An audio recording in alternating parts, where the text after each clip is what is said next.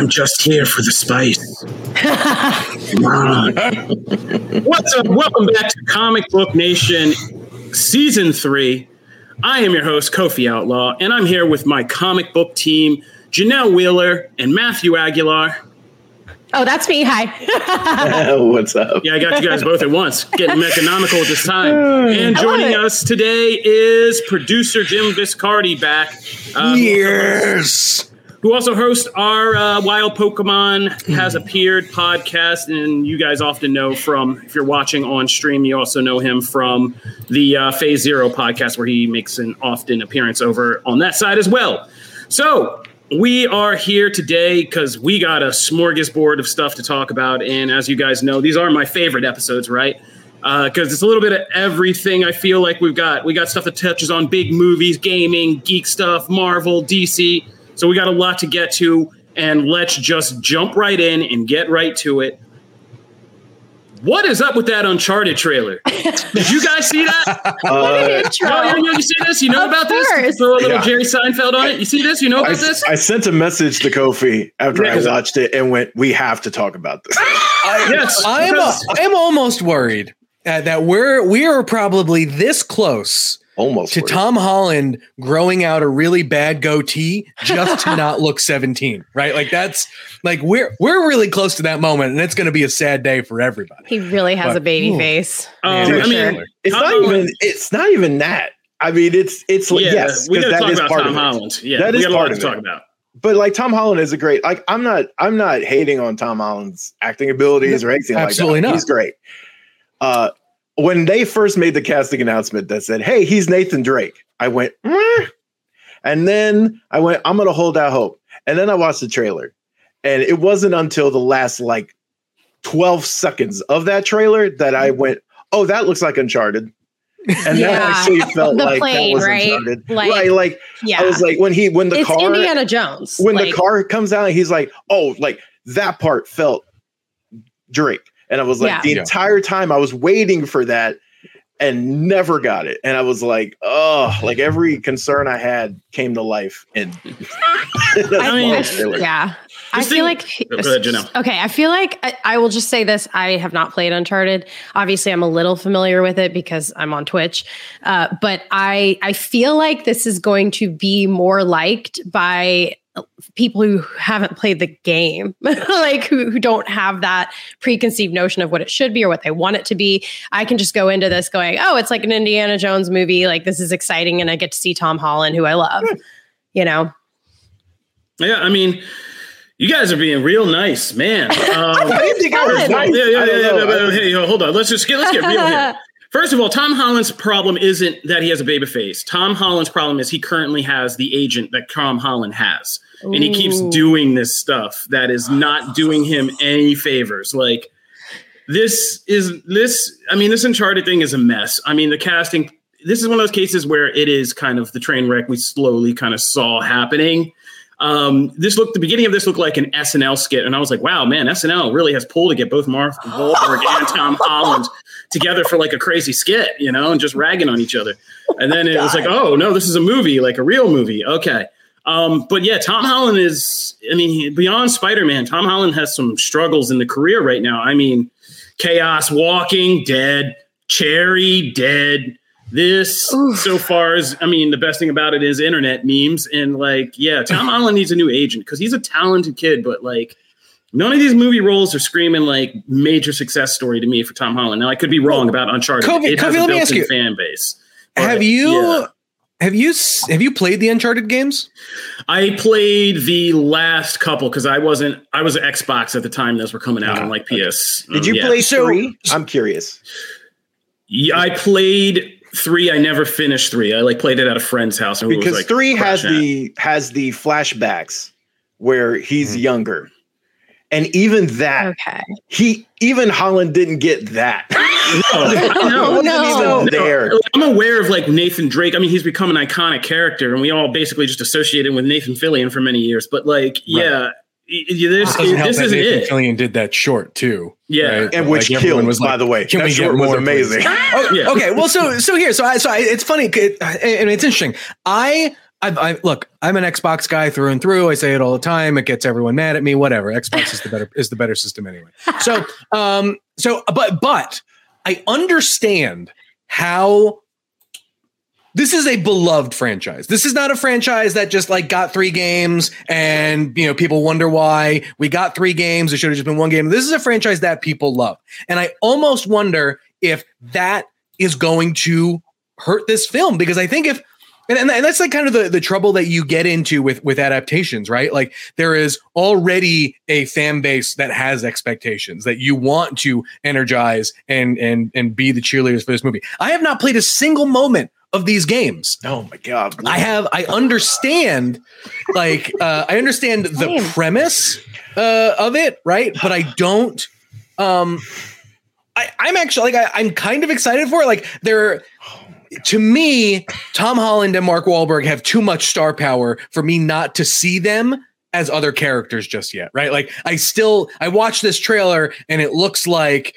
a Mark Wahlberg, Tom Holland movie rather than like, oh, it's this franchise. Okay, wow. But one of those statements is valid. Like there is such a thing as a Mark Wahlberg movie. There is no such thing as a Tom Holland movie yet. You just created a term for something that does not exist. Okay. You have to have several hit movies that become a signature so you can say this is this type of person's movie. Okay. Tom Holland is Spider-Man. You saw a Spider-Man movie. And I think that's what I mean. Maybe that's Tom Holland. There we go. Tom Holland is so much, has done Spider-Man so well that when I see him act like just a younger person, like I just immediately associate him with the Peter Parker role, and so like that's well, that's true. Like, so which, that's by the way, he's great in.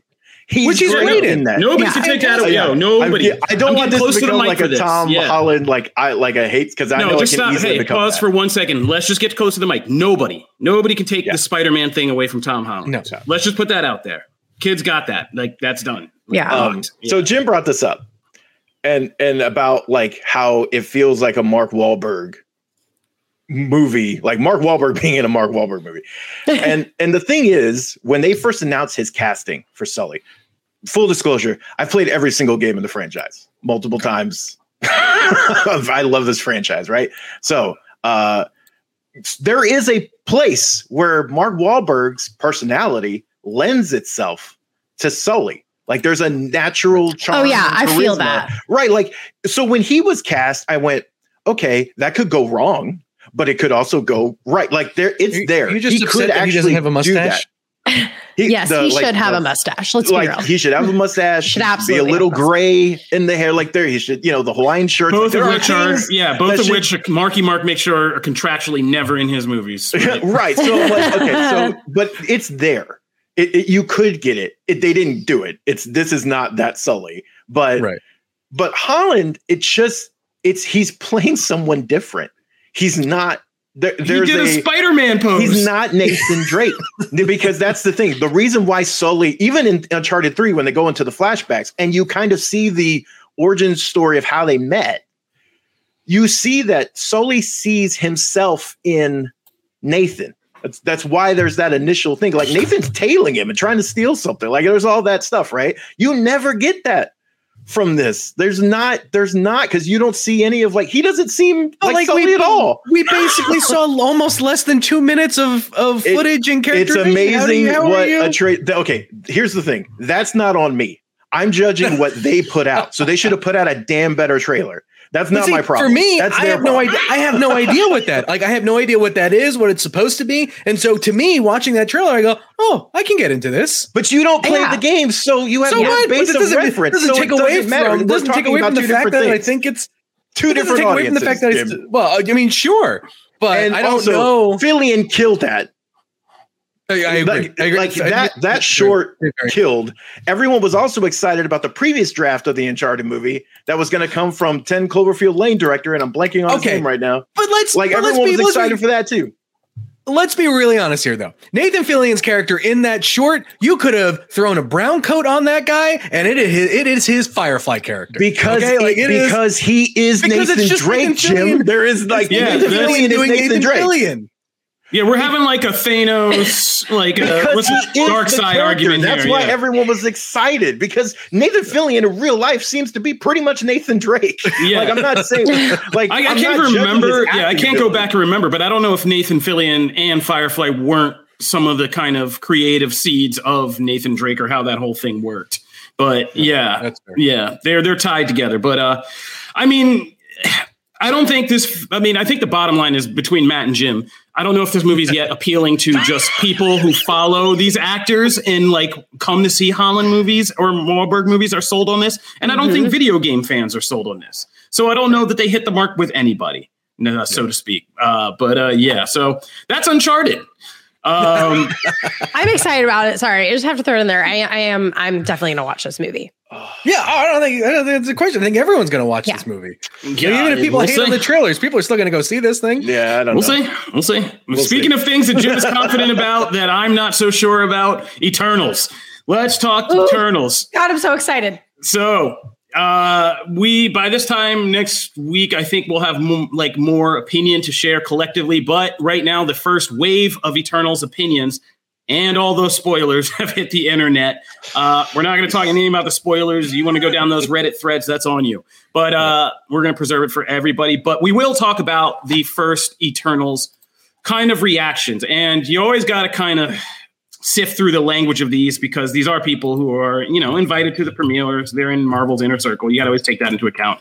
They don't set these things up to have bad press first releases. But well, I'm just going to say first, Jim, I love you, but these Eternals things, I feel like I'm still right kind of about this. If you haven't been following the show, I've been very trepidatious about this film. Jim is a huge kind of Jack Kirby Eternals fan, but we weren't. And I think all Janelle, Matt, I think we're kind of either in between or leaning towards me and saying like we weren't sold on this film yet.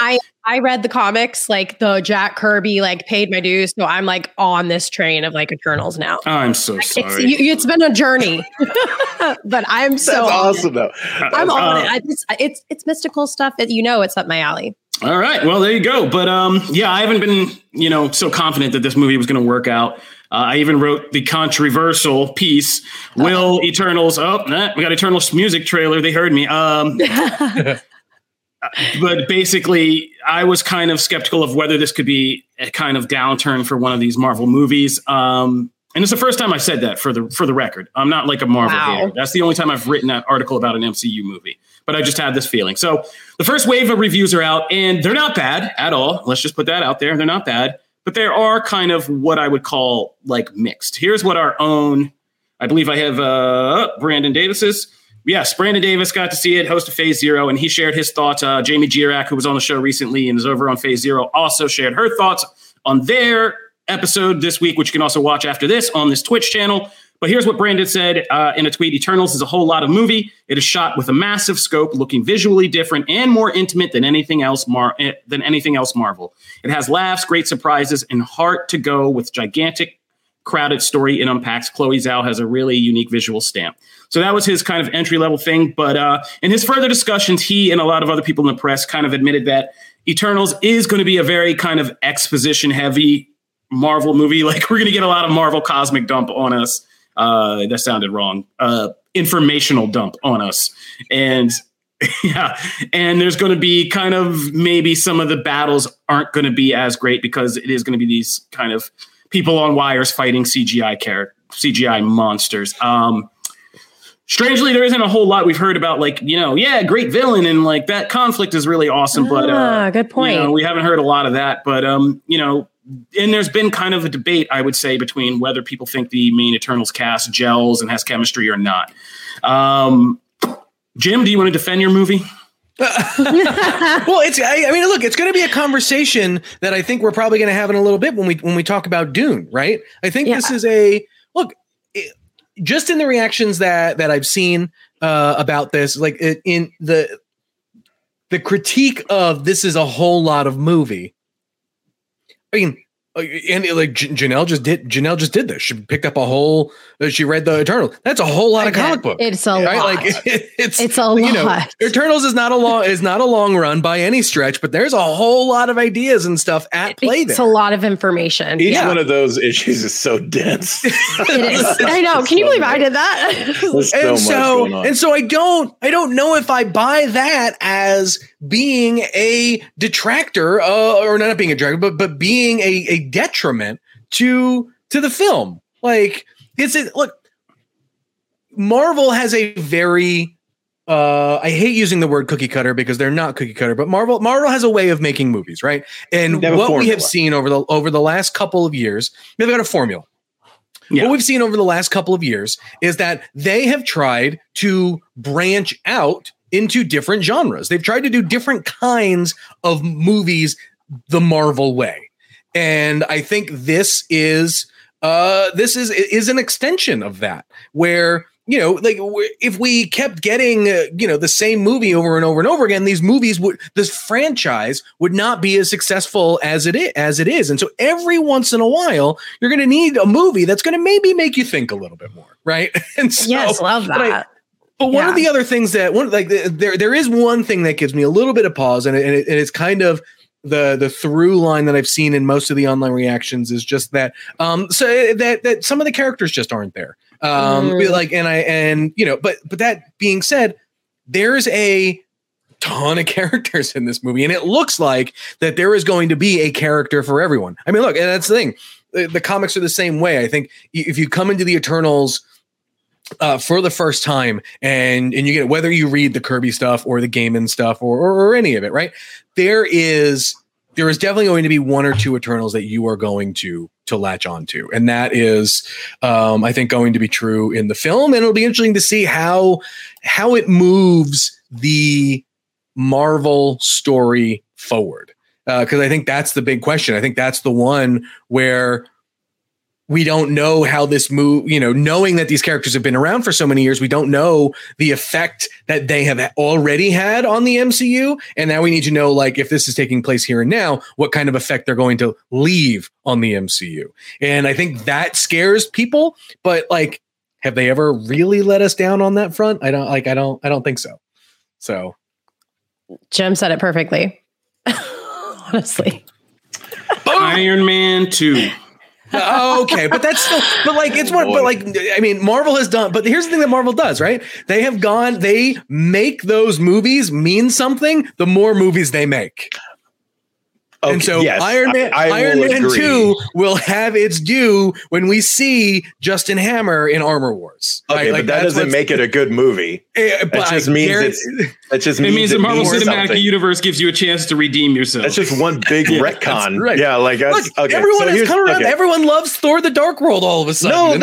No, I wouldn't go that far. People are looking back fondly on Age of Ultron now. Those are movies that's called revisionist history. Okay, these things still suck. Okay, it's just not like it's gosh, like geez, your like threshold of quality goes down, I guess, as you get older. I mean, movies change with generations. I mean, there's a fair movies change with generations. I don't know, but yeah. So okay, so can I need to be open to the change? I agree with Jim, though. Ironically, I was going to agree with Jim on something, even though I lost in that whole. Right, I agree with Jim though that I actually equate this more to Dune than, and not in a bad way, and we'll get into that later on, but like I actually equate like hearing that there's a lot of mythology built up and they do a lot of world building here and all this other stuff. That stuff can be interesting. That I don't know how I'm going to feel about it overall, because honestly, I'm kind of conflicted on Dune. So like I don't know how that's going to make for a quality movie, and especially in Eternals case, because unlike Dune, we know that there's not like a second part coming that's going to like fill in other blanks and finish things off. Like, who knows what's next for Eternals? So, because like I haven't seen it, right? So I don't know how they spiral things into a next one, or if they do or not. So I don't know. It's weird. I do equate those two, though. I think that would be a good comparison. I still don't know if it's going to be a good movie or if I'm going to like it. The trailers haven't really done anything to really get me invested. I mean, I'm seeing this because I like some of the actors and some of the stuff looks really pretty.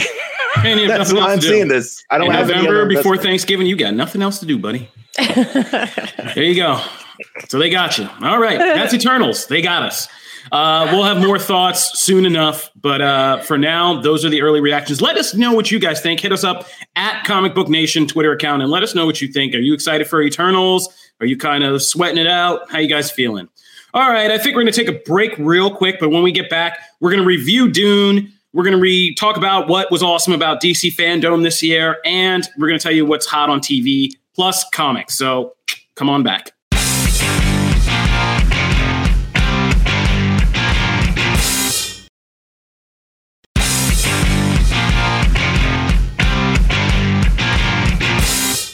All right, we are back. This is Comic Book Nation, the official podcast of comicbook.com, where we talk about all things good and geeky. And right now, we are going to go right through DC Fandom. We left you guys right before DC Fandom hit last week, and our excellent team at comicbook.com DC really nailed that event and got us all the goodness and broke out all the things you should probably know about these upcoming DC movies. So we're just going to go through real quick and just give you guys just a quick recap of our impressions and kind of what we're excited about after DC Fandom. So I'll start right at the top, and let's get the obvious out of the way. We got that Batman trailer, huh? I've been pumping that Batman trailer straight for a week now, only in Ultra HD. Only watching it in Ultra HD. I don't even bother with that YouTube crap. I mean, you can't even see like the glory of what Matt Reeves has put together unless you truly see it in that Ultra HD where all the shadows and all that stuff really are crisp. And yeah, man, I'm still digging the vibe of this. I'll say it wasn't my favorite Batman trailer in the world. It was just like a lot of weird people saying, "Oh my God, you're in this. You're gonna be screwed." And it's like, okay, I mean, you've done enough of the mystery part. Like, I get it. But like the opening with Paul Dano's Riddler and not showing his face, there's a very David Fincher 7 vibe to this film. And 7 is my favorite movie, and David Fincher is my favorite director. So I'm all for Matt Reeves doing his best David Fincher on Batman. And yeah, and this is a very different take on Batman, but I'm digging it. Zoe Kravitz looks awesome as Catwoman and looks like she's going to be a sexy badass and, you know, break a lot of hearts, and I'm all here for it. And I mean, revitalize the wig industry in a big way. So I'm here for all of that. And yeah, the music's, Michael Giacchino's music slaps real hard. That new Batman theme is a thing. It's a vibe. It's here. And that last shot is going to, I mean, you know, Nolan's Dark Knight had that shot in the first time we saw the truck flip, and we were all just like, oh my gosh. And this trailer ended. I think my son walked in and was just like, what's that? And when he saw just like the flaming car wreck and Batman walking in the upside down. That was such a cool great shot. Yeah. That whole sequence in the car, you know, camera inside Penguin's car flipping and, you know, him just looking out. And my son saw that and I was like, that's adult Batman, and slapped down the laptop. Even he was just like, I'm in. And I was like, no, you are not. But you're 3. But yeah, so I'm all in for the Batman. And of course, that was DC Fandom's high crown jewel, and they saved it to the end. And why not? Yeah. What'd you guys think? Let's go around. What you guys think? It doesn't have to be just Batman. Tell me what you loved about DC Fandom, Matt. I'll tell you what about that Batman trailer. It didn't really tell you much. Like, no, that's a great thing. Yeah. Like no idea what this movie's about. But this is a movie that has been in the can, basically. Like, in the time that this movie finished and was supposed to come out, DC concepted, wrote, announced, shot, and finished an entire show, Peacemaker, in that time before we're going to see, before, like, basically between Batman trailers. Yeah. And so I would have liked a little bit more on a story front, because, like, there was truly nothing new there that we would come to expect from a Batman trailer. Don't get me wrong, I'm still very excited for Batman. I don't know that trailer did anything to make me more excited for Batman. You just talked about Uncharted. The first trailer for Batman was so good that I am still riding on that high. That this trailer doesn't do anything for me to get me more. I'm already still excited about Batman. I'm not more excited you on the show because I invited you. Like a vampire, I invited you in. There are gorgeous, beautiful shots in this trailer. There's that silhouette of Selina and Batman like along the sunset. That's like straight from a Clayman. Gorgeous, absolutely gorgeous. Does that do anything to get me more excited for the movie? No, I would have been just as happy seeing that in the theater. Stop this! Just stop it! I want to see more. I want to see. Here's what I need. I need to know why the Riddler is a menace. Outside of just like him getting arrested or whatever, there is nothing that tells me he is a menace and like why this Batman has to be so violent. Yo, man, you're crazy. You're crazy. Okay. There's not just gorgeous shots. I'm going to go so far as to say there are some of the most gorgeous Batman movie shots I've ever seen in just this trailer. There's no debating dirty Batman on the roof looking up, iconic. Love it. Batman's silhouette over the city, which is in every movie, like the best done here when he's looking out over the sunrise or sunset. I'm not sure which one it is. And it's just his head and it's like right straight from behind him. Like that, even Penguin standing there in the thing, like this movie. Colin Farrell as Penguin looks like is going to be like a hidden gem of that movie. Like, just in the trailer, he looks. I'm great not sold on Riddler, but that's what I mean. Riddler's supposed to be the big villain of this movie, and we still know nothing about him. And I get it. Well, we don't know that. That's the whatever. Okay, but like here's the thing. There is nothing that says. Isn't this the whole thing about Reeves and this whole thing in like interviews and stuff? Is that he's trying to put the detective and the mystery part back in to this character? That's so. If they give it all to you in the damn trailer, what mystery is to solve? Okay. Like, there's going to be an actual mystery here. Kofi brings beat cop. He's not the greatest beat cop of all time. He's the greatest detective. He's got to have something Kofi to brought solve. up a great comparison with Seven, right? Okay. Oh my Kofi God. brought up a great comparison with Seven, and I actually went to go back and rewatch that trailer because I get a lot of the same vibes. And you watch those trailers, you still get an idea that like there is a menace on the loose that the detectives have to stop. Otherwise, it is going to just and you don't get that. You don't get that from this. I that get there is zero that, of that. And they're trying you get to more of that in the teaser trailer. Okay, I'm going to move on because you're just that line. This is a powder keg. Powder keg. Riddler's the match. That didn't tell you anything. All right, well, I'm going to move on. Anyway, because we got to keep things tight. And let me just say, wait. I just want to say, going back to the Seven thing. Seven was easy because it gave you their 7 deadly sins. This is 7 days. Like it's all, but. If the Batman and if all the rumors early on in production we heard are true, this is a comic book movie. The instant they tell you one piece of one little clue of the mystery, everybody's like, it's a long Halloween. It's this. And then we just go out to the races. So no, they can't say anything and they're not going to say anything. They're going to give you a bunch of beautiful shots, some action, and they're going to put your butt in the seat that way. Like they don't want you. I mean, we're going to probably be writing. I'm predicting we are going to spend most of our time writing about just unraveling the mystery of the Batman and like what Riddler did, all the political players, like how this all crumbles society and like all of that we're going to be piecing together after this movie's come out. But I'll be there to see the mystery because this is a much better trailer than Eternals or Uncharted. I mean, do you know what? You know what I thought sold a villain menace better than the Batman trailer did? The Gotham Knights trailer. Well, I was going to get there, but we're going to move on to some other fandom stuff because this is just getting crazy. The Gotham Knights trailer, despite the unfortunate leak, hours ahead of time, it happened. Despite that, that was a really good. It was a great trailer. Again, it didn't tell us anything, Jim. It didn't tell us anything. You know what it told me? It told me that the Court of Owls and the Talons are going to be a pain in the ass to go after. We knew that. Right, but you know who the Court of Owls are. You never read any of that stuff. This is better than Scott Snyder's Court of Owls. I'm going to put that out. These Court of Owls look more interesting. Oh my God. I agree. Yeah. I love this. Is the best look for the Court of Owls yet. So I agree, but a lot of it's pulled.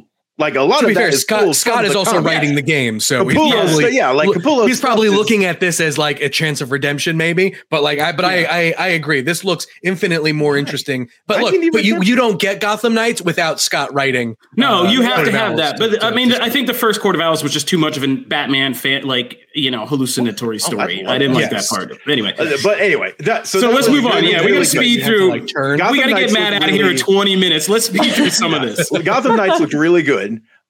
In comparison to me anyway, Suicide Squad Kills the Justice League, that trailer did nothing for me. I don't know how that. I don't care about that. I don't care about that game one bit.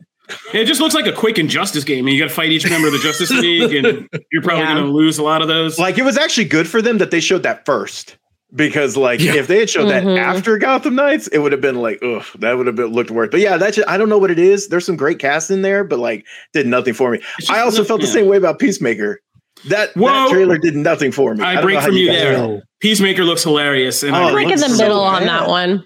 Yeah, no, I'm breaking from you there. I felt that way about Aquaman. I wasn't excited. I didn't even remember that happened. Neither did I. I didn't remember Aquaman 2 happened. Yeah, I thought they were going to reveal Aquaman 2, but I don't like that suit.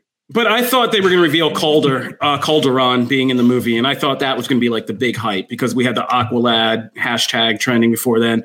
And if they reveal Calder or even Garth, like I think that'll be more hype. But right now, So let's move on to something else. Let's talk about two big first looks. We saw The Flash and Black Adam. Yes. Black Adam. I know everyone got super excited. Like everyone's super excited for the Batman trailer, whatever. In my opinion, whatever. That Flash footage was the gem in the crown. Yeah. It was a good tease. The two together. Oh my gosh. It was a good tease, but it wasn't. But it didn't. Again, it didn't do too much. Yeah, it was recreation. Got me more excited than the Batman trailer. It looked like that scene that CBS narrating it, Jim. Yeah. Be honest. And because they basically recreated a scene from CW's The Flash before they teased us with Keaton and everything. But I mean, I'm interested in The Flash. I'm also a little confused about The Flash. This whole thing about the villains and Barry Allen and how many Barry Allens are we going to meeting other Barry Allens is this can get real convoluted too. So I'm just hoping that that suit looks really good on screen. It does. Pretty. No problems with the suit. Really good. Best Flash suit I think we've had yet. No arguments there. Can we talk really Black Adam just killing a dude?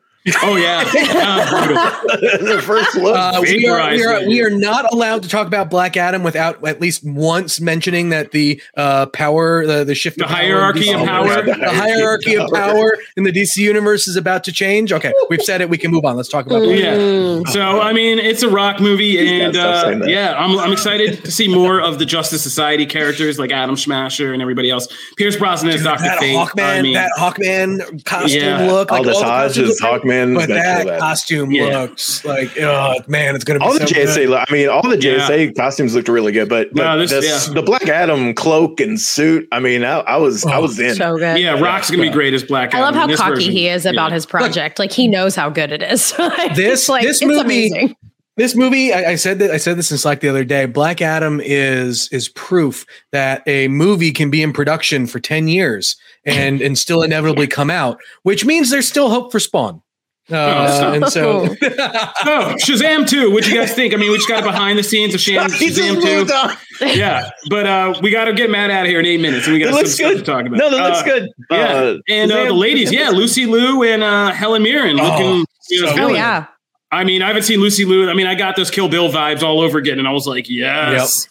I've been watching. I mean, the show's been over for a few seasons, but I loved Elementary on. Elementary is fun. That show is so good. And so I just love seeing Lucy Liu back in action. They need to bring that back. Can we get that back? I mean, there was too many Sherlocks at the time, and that was a gem for sure. And it got its due, but it got its due. We're going to finish out Fandom by saying, we're real excited. I know all of us here are really excited to see what they do with Batgirl. Yeah. I know Matt was really excited to see the animated version. We did, the comic book version of Harley Quinn Eat Bang Kill Tour coming up in the next season of Harley Quinn show. I can't wait for that show. That's going to be so great. Amazing. And even Batwoman and the CW stuff looks like it has some fun stuff going on. Yep. So, go on comicbook.com DC because we got all kinds of insights. We got a Wonder Woman comic event coming. Man. We're going to talk about that. When we talk about Nubia. And Wonder Woman's getting the biggest roller coaster in the world is Six Flags. The hierarchy of power in the DC roller coaster universe is about to change. I think I that was A+ usage, Kofi. A+. Oh, I did that in an article. I had that. I put that in the article. Yeah, that's so good. Yeah. All right, so let's move on to our main event that people showed up here for. We're going to really quick, and we're just going to go through these really quick because obviously we're not giving any spoilers for the things we're about to review. A lot of people have not been able to see them. We're going to review Dune and a couple TV shows, and so we're just going to kind of keep this light and quick and give our impressions and just kind of guide you guys to these things or away from them, depending on what your tastes are. So I sat down and watched Now, I don't confess my weaknesses or my lapses very often since I've been in this industry too long, but I grew up in a household where Dune was on TV all the time. And it was one of those things I would always roll my eyes at my dad and my brother watching because I could not understand a lick of it. And so I never watched the whole thing because I'd seen so many pieces. But they had it on HBO. So I just sat down, and before the new Dune came out, I finally watched the original Dune, David Lynch's Dune from the 80s from start to finish. And I get it. Like Tron, I get why at the time it was, so fascinating, but it is hilarious to watch it now. It is just, if somebody gave Lynch just money to make a sci-fi film and he did what David Lynch does. And it's funny, but oddly enough, the old Dune in its kind of very truncated telling of Frank Herbert's like entire saga is an actually good overview guide for watching this new Dune, which is much more in detail and in taking a lot of the text and spreading it out, right? Like across multiple films. So just getting the overview of old Dune really prepared me and helped me for new Dune. And so I invite people to actually go back and watch the original still. I still would say do that because it is weird and crazy and so 80s, but like a lot of great people are in it, from Max von Sydow to Kyle MacLachlan to Sting. So check out old Dune. But with that primer, I actually did really kind of dig new Dune. It is a slow burn. Let's just get this out of the way. And by now, if you don't know Denis Villeneuve's kind of filmmaking style, like if you're still complaining that it's slow or boring, like if you didn't dig Blade Runner 2049, you're probably not going to dig Dune. Because it's the same, his take on sci-fi or like Arrival, like his take on sci-fi is very... I gotta step in there just for a second, only because I did not like Blade Runner at all. Like I went into Dune being like, I almost like I want to hate this right from the beginning. And I'll get to it when it's my turn. I liked this a lot better than Blade Runner. There you go. The 2049. The narratives, yes. I'm just saying like, it is still these movies are investments. Yes. Time investments. Yeah, it is time investments. And Denis is very meditative. He's a very meditative filmmaker. Like it's a lot of scenes of quiet and people staring and ominous music and like not necessarily very kinetic, cool. Not very kinetic things happening. It's just like a lot of impressionism, like a lot of stuff, right? And Dune is a very kind of weird text because it's all about Paul Atreides, Timothy Chalamet, or as I call him, Shamlet. Shamlet's character is, get it, like Hamlet, but Shamlet. Anyway, so Timothy Chalamet's character is, he's having Paul Atreides is having these visions, this mysticism. Then there's the sci-fi stuff with the shields and the different houses. It's all Game of Thronesy with remembering who everybody is. Mm-hmm. But visually, this film is, Denis is a very accomplished visual filmmaker, and I would recommend people go see this on a big screen because this is a gorgeous film visually, especially like when the action kicks up in the third act and it gets kind of really heated. But I think the story and the kind of the elements of the book that were missing from the sensibilities of the 80s movie, like Lady Jessica's role with Rebecca Ferguson getting like a much bigger spotlight in this telling of it. And how that affects the character of Paul Atreides and the kind of suggestion that's kind of the keystone that says you have two legacies, like you're your father and you're your mother, and like what all that means makes it a lot more understandable than the first Dune movie and is a good buildup. And I think if you were to sit down and watch eventually all of these films together, it will feel like an epic saga. And this will feel like a very good first chapter. And I think it does a better job of ending, even though it ends in kind of a similar way to like, say, Fellowship of the Ring or something like that. Like, I think it is an effective ending to setting you up for what the next chapter brings if you know where Dune kind of goes from here. But, great cameos from a lot of people that we know and love. And like Dune is always going to be Dune. But I think for my book, from all the adaptations I've seen, this is the best one I've seen so far. But that's just me. I'm going to say something that is probably going to be very unpopular and people are going to be like, what the? But Zendaya is pointless in this film. Like literally she has 4 lines in the entire thing and it's just slow motion music video. I don't know how much they paid her to be in this movie, but I swear to God, they were paying for her to just walk red carpets in awesome outfits. Wow. Yes, they paid for her. Zendaya's character has a much bigger role to come. I was so disappointed in that. I just wanted more of her because I love her, and I was like really disappointed that I didn't see her. But other than that, I really did like the film a lot, but I just kept waiting for her. I'm like, where's my girl? Where is she? To Janelle's point, that's also why I'm kind of conflicted on it, because as Kofi mentioned, there's a lot of things and a lot of characters in here that, well, they have a part to play in the next part. Well, I don't have that part yet. And this one isn't like a typical chapter 1 type story. You know what I mean? It kind of leaves you off kind of like you just stopped reading on a Tuesday and you were going to pick up on a Wednesday, but then like, oh, you never picked it up again. It's not like a full-on cinematic stop. And I do know the story. Cunning's like, well, you don't know the story. No, I know the story, but like, it sucks that I have to wait for an entire new movie to come out to actually see what's happening and like I think it could have been executed better. I don't know. I thought that part could have been. Now this comes from someone. If you guys need more Zendaya. Yeah. If you need more Zendaya Dune content in your life, just go get the skin on Fortnite and right. But that's not the only character it happens to, and there are also story aspects of the movie that also kind of abruptly stop. But again, this comes from someone like Jim with Uncharted. I know jack about Dune. Okay, I didn't watch the original movie. I'm in the same boat you are. So like, I come at this. It's stunning. Like there are. I heard someone say it, and I can't remember who now, so I won't paraphrase him. But there was a really funny thing about like him, the director, trying to outdo himself with every scene and like making that the best scene ever put on film, right? And like there is a little bit of that. Like every scene is stunning. Like there's those ships when they're like unloading like the little bots or whatever and the missiles down. Like every single thing, even the shield noise, like when things kind of go through the shields and they're back, like that stuff is awesome. And I didn't actually think this was as slow a burn as I expected. I really thought it was going to be a slog for the first hour and then I would get to stuff. And it actually wasn't. About 20 minutes in, I was already invested in stuff. But I agree with Janelle. I think that it's just the nature of the beast in telling this big a story in this way. But I think there are ways that it could have been executed better. I don't know. In that respect, just that part. I just appreciate that. I was expecting a lot of exposition dumps.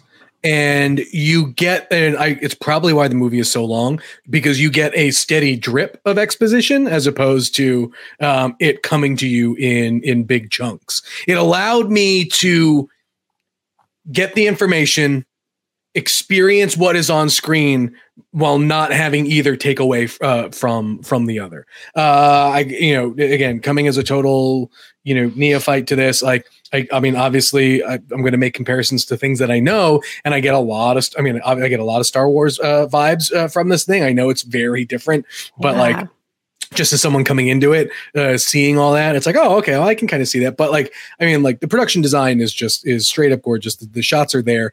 The movie makes me want to go see it in IMAX. Like I watched it at home, but it feels. And that's the thing with I think Denis movies, right? Like he makes them intending them to be experiences, and like theatrical experiences are a very real thing. And I think seeing this movie in IMAX is going to be an experience. And so I'm looking forward to it.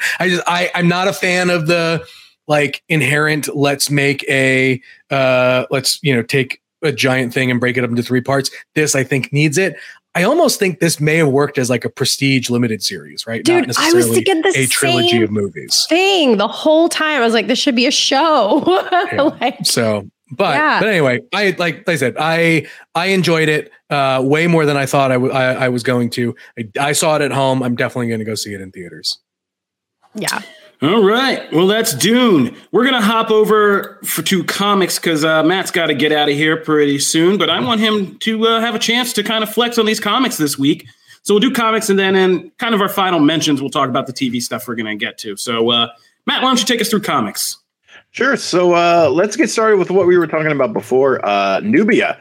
So we've talked a lot about the Wonder Women in DC Comics and how they're all starting to get their own solo series. And now it's Nubia's turn, who she is the queen of the Amazons right now, as Hippolyta is doing stuff with the League, and Diana's like just come back from like being an overseer, and Yara's like in a bunch of other places. So the Wonder Woman world is crazy right now. But Nubia and the Amazons, we talk a lot about exposition. There is a lot of that in this book as well. It might be a running theme of the podcast. There's a lot of that here, but like a lot of the things we've been talking about, I actually think I came away with like appreciating all the things it sets up. It sets up the well. It sets up kind of this. There are been hints of these in other books, and the history of Themyscira, but like we really get a lot of really meaty details on like how this whole other side of the island works and all these people and like how Nubia came to be here. Like there's a lot of that interesting stuff here. If you're not invested in that, I can see someone being bored with this issue. But if you are invested in that, I think you'll find a lot to really like here and latch on to. And by the end, I also think they set up a pretty compelling hook going forward. What did you guys think about that? I gotta say, this is the best of the new kind of Wonder Woman universe we're building. This book actually did the best job of hooking me with like a very good mapping of the mythology that's relevant to this. Just focusing on some key details and setting up a good mystery and kind of stakes right from the beginning. This was we talk about how sometimes first issues can be just sacrifice to really set the stage and then just do a big reveal at the end. But I think this one more so than others balanced kind of reestablishing character and mythos and building mystery at the same time. And I loved what they did. And I wish more comic creators would kind of look at this book and really embrace this with dual moment storytelling, like cutting scenes between things that are happening between like the welcome banquet and the guard at the door of doom or whatever it's called, and like what's going on with that. And that was just so well done that you were like, you're reading a party scene, but you're reading a party scene really intensely. And you're like, oh my God, like what's going to happen here? And, are this party going to get busted up? And, they did a very good job with that.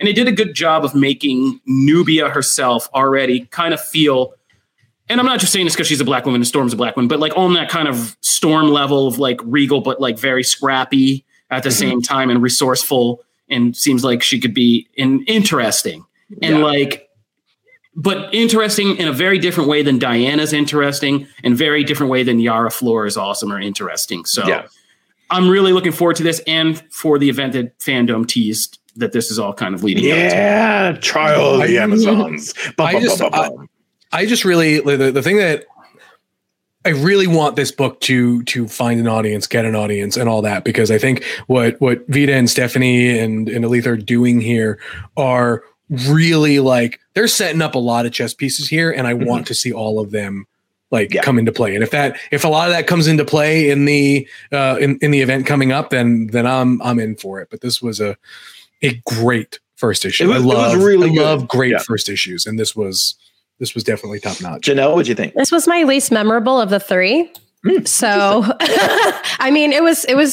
We were like 75% all day today. I liked it.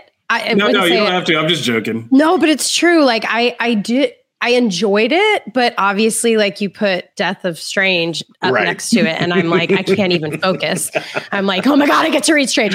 But I thought it, for what it is, like I understood what was happening to an extent. I think I need to continue on to really deep dive and understand like what exactly is happening.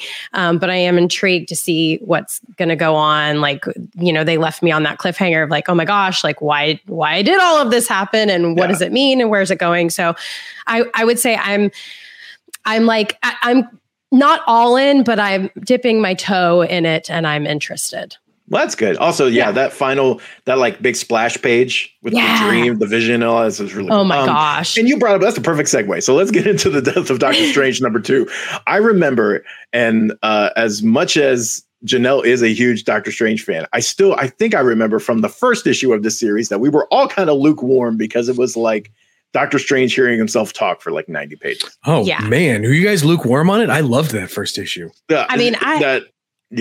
I liked it, but I was ready. Yeah, we weren't lukewarm. I think that was what I was saying when I said, when I made reference to the fact that we've been kind of talking about how first issues are sacrificial pawns sometimes. Sure. Because you got to reestablish a lot of mythos and kind of catch people up. And before you get into the actual, here's the gotcha of the story. Yeah, explaining that like other version of himself took a while. Yeah, I liked it, but it was way too wordy. And I feel like what happens though is that McKay gets like changes course in this issue, and like within 2 pages is right into explaining where we are now and then moving that forward. And I thought this issue just picked up a lot. Like it was just a better, more interesting issue for me. One, because you actually get to see this Strange's personality quirks like come out, and there's a lot of fun like playing off of the people that are around, and like some of that stuff is just really fun.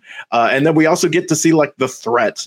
And you typically get one sacrificial lamb in establishing a new threat. You know, they just pick a hero and it's like, who can we get to job out to this new villain for this particular issue to make them look imposing? And here it's like the whole Avengers team. We're just going to really job out the Avengers. Effortlessly. Effortlessly. But, you know, I thought it worked here and it got you hooked on them and it feels like a real threat. And there was a lot of real estate. I really enjoyed this issue. What do you guys think? Yeah, me too. Loved it. So exciting. Obviously, like, thank you for not making the issue 50 pages. Like, I just love it when they can nail a story in like a short amount of pages and like just really establish everything that I need and leave me wanting more. Just great job. I'm so excited about this. So excited. And the villain, the mother thing is just like creepy, crazy, cool.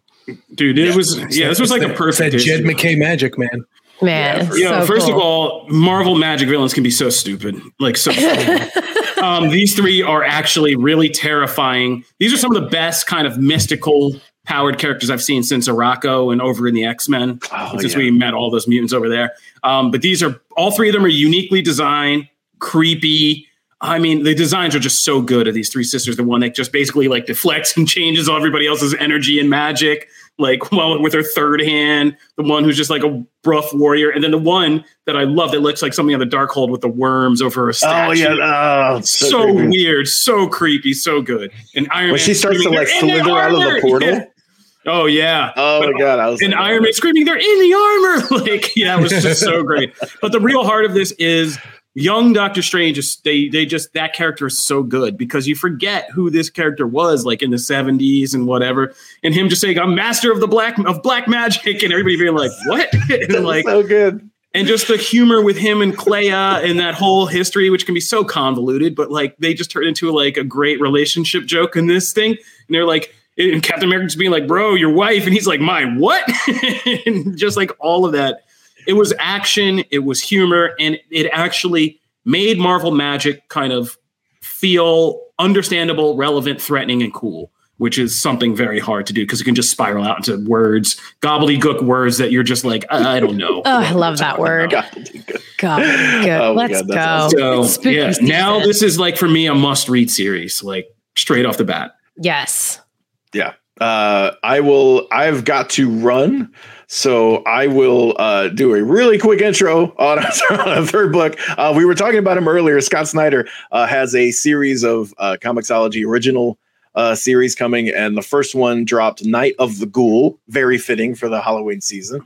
The premise is just really, I don't know. I think it's just kind of really fun and very apropos. It's like this person discovering this like vaunted horror movie that never got released because the footage was burned up in this like great fire. And so it was kind of like heralded as like this classic that no one ever saw, and created this monster that no one ever really got, like that set up all the other monsters. And so there's a lot of really interesting stuff there basing on horror tropes and classic movies. But then like this person finds the actual writer who's like going by a different name. And I don't know, there's 2 different plots going on, and you're seeing like what the movie is and also the story behind the movie and what it sets up. And then there's this like really classic horror tint that comes on right kind of towards the middle to end. I thought it was really interesting. Again, I picked like all wordy comics this week. Yes, you did. I didn't even notice, Matt. Okay, well, so, good. Okay, good. Good. I know. I didn't even realize. Because like I was like, oh god, they're gonna hate me. No. But yeah, like there was some. I feel like there was some exposition, especially once we get into like the actual movie descriptions and stuff. But I still thought it was really interesting. I enjoyed it. I wouldn't say I was like over the moon, but I was enough to where I want to read the next issue and see where it goes. That's kind of where I was. I think we can get you out of here by saying, for me, that this falls into the category of those first issues I was talking about. Yep. Where you had to establish all of this exposition for what essentially amounts to a big payoff at the end. Yeah. But it is a good payoff, and it's a payoff that is going to make the rest of the series enjoyable to follow and kind of edge of your seat horror exciting. So yeah, I'm really happy to be reading this during Halloween time. Yes. Like it was just a great spooky, like fun thing to read right now. I really enjoyed this one a lot. Yeah. Yay. Okay. Good deal. All right. Well, I will catch you guys later. Thanks, Matt. Good comic recommendations. Let's go. Take it easy, Matt. Now that guy's going, let's talk. Kofi, I watched scary stuff for you this week. Yeah, we're gonna talk about I hate it. Yeah, thank you. We're going to talk about that. Now that Matt's gone, let's talk about these horrible comics. No, I'm just kidding. We love Matt. So before we get out of here, we were going to put you guys on to some things happening on the TV front.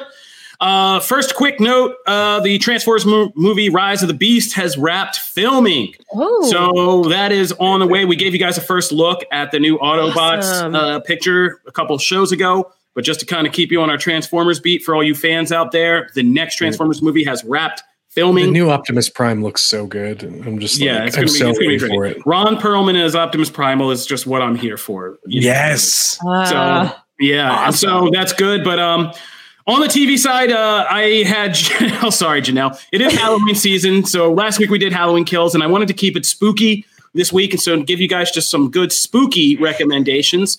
And the first thing we did was the I Know What You Did Last Summer. If you were a 90s kid like me and Janelle, then I'm sure your high school experience was marked by piling in with a bunch of people. And if you snuck a 30-pack in like us doing that too, to watch the original movie with Ryan Felipe, Sarah Michelle Gellar, Jennifer Love Hewitt, and Freddie Prinze Jr. Cult classic film, R.L. Stine book, classic R.L. Stine book. But this new series is... it surprised me. It's a YA horror series, and you have to accept that this is a modern group of youth that you're following, like very selfies much so. And drugs. Yeah, selfies and drugs, and it's in Hawaii, so it's a very kind of eclectic, diverse, island population of cast. But I really dug it, and I actually was surprised about how, I don't want to say hardcore, but for YA, how adult some of this stuff got for a YA show. It's YA in the sex, the drugs. It's adult in the sex and drugs. It's very adult in the killings that happen are brutal and there were some real horror moments.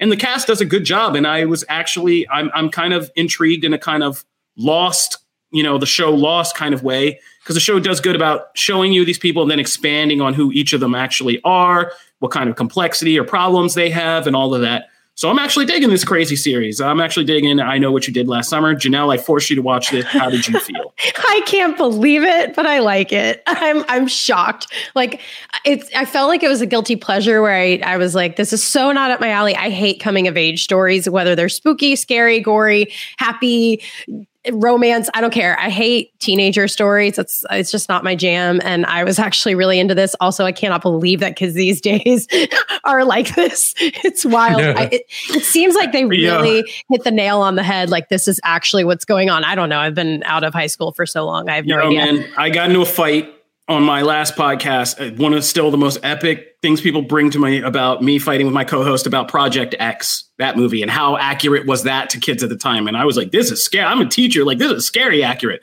Yeah. Oh my gosh. And we've come years from that. These kids feel so clueless, but I feel like they did a good job with that. And I really liked it. I was like, okay, I got to keep going. I was like, I'm watching every single episode that they release and I'm fully caught up. So I went hard. I even watched a preview screener before it came out. Because Amazon knows I'm addicted now. And so they're like, come on, keep going. And I was like, I will. And I didn't watch any of the trailers for this. And I recommend you don't too. The first episode is really good if you don't know anything about it. Just go in and kind of go into the end. So that's I Know What You Did Last Summer. Me and Janelle both give our thumbs up. She don't even like scary stuff. So it's on Amazon Prime Video. The next thing we're going to talk about is You, Season 3. Me and Matt, we were doing this podcast when that show came out, and it came out of nowhere. And we hadn't watched it when it was on broadcast before Netflix picked it up. And we both just kind of started it randomly. And we were like, are you really into this show? I'm into this show. So we've been on the You train, and I got to say, I'm liking You season 3. I'm in the middle of it right now. I'm still seeing it. And if you've ever been in a relationship for a long time or been married for a long time, this season of You is especially great because it takes these two people and it's about a stalker and, a serial stalker and killer, and somehow makes this a kind of romantic comedy drama out of it. Soap opera. But in season 2, he met his match in a girl, and season 3 is about them trying to have a marriage and a kid and do all this in suburbia while still being really messed up killers. And it's just a really fun metaphor for the complexities of being married and dealing with your partner and all the tensions and struggles and all that, but taken to the degree that you likes to take these things. And I really love that show, and I love the actors, including the actress who joined from Hill House and Bly Manor. So I'm digging that You's back. Janelle? Yeah, I didn't attempt to watch this one because, again, I haven't started it. So I was like, I can't jump in on season 3. I might. I mean, just with your kind of explanation of it, I'm intrigued. But can we talk about, I'm just throwing this out there, Titans this week was awesome. Yeah, I haven't gotten to Titans finale yet. Guys, I'll admit it. So Janelle, if you want to go hard on that real quick, why don't you just give us no spoilers? I'm not going to spoil or anything, but I just think that we get to see a good ending, a lot of teamwork, some really unique outcomes, like what you did not expect certain things to happen the way that they did with Raven and Starfire, and it's really good. I definitely don't want to spoil because there's not, like, if you did watch DC Fandom, you did see a teaser of the finale, and just that alone made me really excited about what was going to happen in this episode. And it just was like a massive team effort that is really good to see on the screen. And if you want something much lighter to watch, I would suggest watching Only Murders in the Building, because that show is fantastic. Is that the Selena Gomez one? Yeah, the Selena Gomez one. Steve Martin and Martin Short. Steve Martin and Martin. Selena Gomez one. We're getting out of here. All right. She's great in it. No, anyway, go watch that. It's a great show. But saying a Steve Martin Short show is a Selena Gomez show is 2021, I guess. All right, so that's it. And finally, our last mention is on Netflix. If you are jonesing after Squid Game and are still kind of like on that Squid Game kick, you guys recommended it to me here, and I thank you. But only, not Only Murders in the Building. Alice in Borderland. The adaptation of that graphic novel series, Alice in Borderland, is on Netflix as well. It's Japanese. It's not Korean. And it's about people who are taken to this weird alternate Tokyo and forced to compete in, games, not children's games, but like kind of video game style games. It's more about the gaming culture than anything, but kind of same kind of premise. So check that out if you are looking for a Squid Game replacement. That'll do it for this episode of Comic Book Nation. I want to thank Janelle Wheeler and Jim Viscardi for hopping on and joining us. I want to thank all of you guys for tuning in. We appreciate it. If you are just getting into the show, we are live every Friday at noon Eastern here on Twitch TV /comic book, where you can find all of the comic book podcasts. Our Marvel podcast, Phase Zero, our Pokemon podcast of Wild Pokemon has appeared, are also on this channel. So just subscribe. If you want to get into the show, follow us at Comic Book Nation. You can follow me at Kofi Outlaw. You can follow me at Janelle Wheeler. And I'm at Jim Viscardi. If you want the audio, we're on all your favorite podcast platforms, from Apple TV to telling any smart home device to fire up Comic Book Nation podcast. And you can watch us on Twitch, Facebook, or YouTube. So be sure to check it out. And we are streaming as well on Paramount Plus. So if you haven't climbed that mountain of entertainment, you might want to get on it. All right. That'll do it for this show. This is Comic Book Nation. We want to thank you guys for tuning in again and say peace. Hi, guys.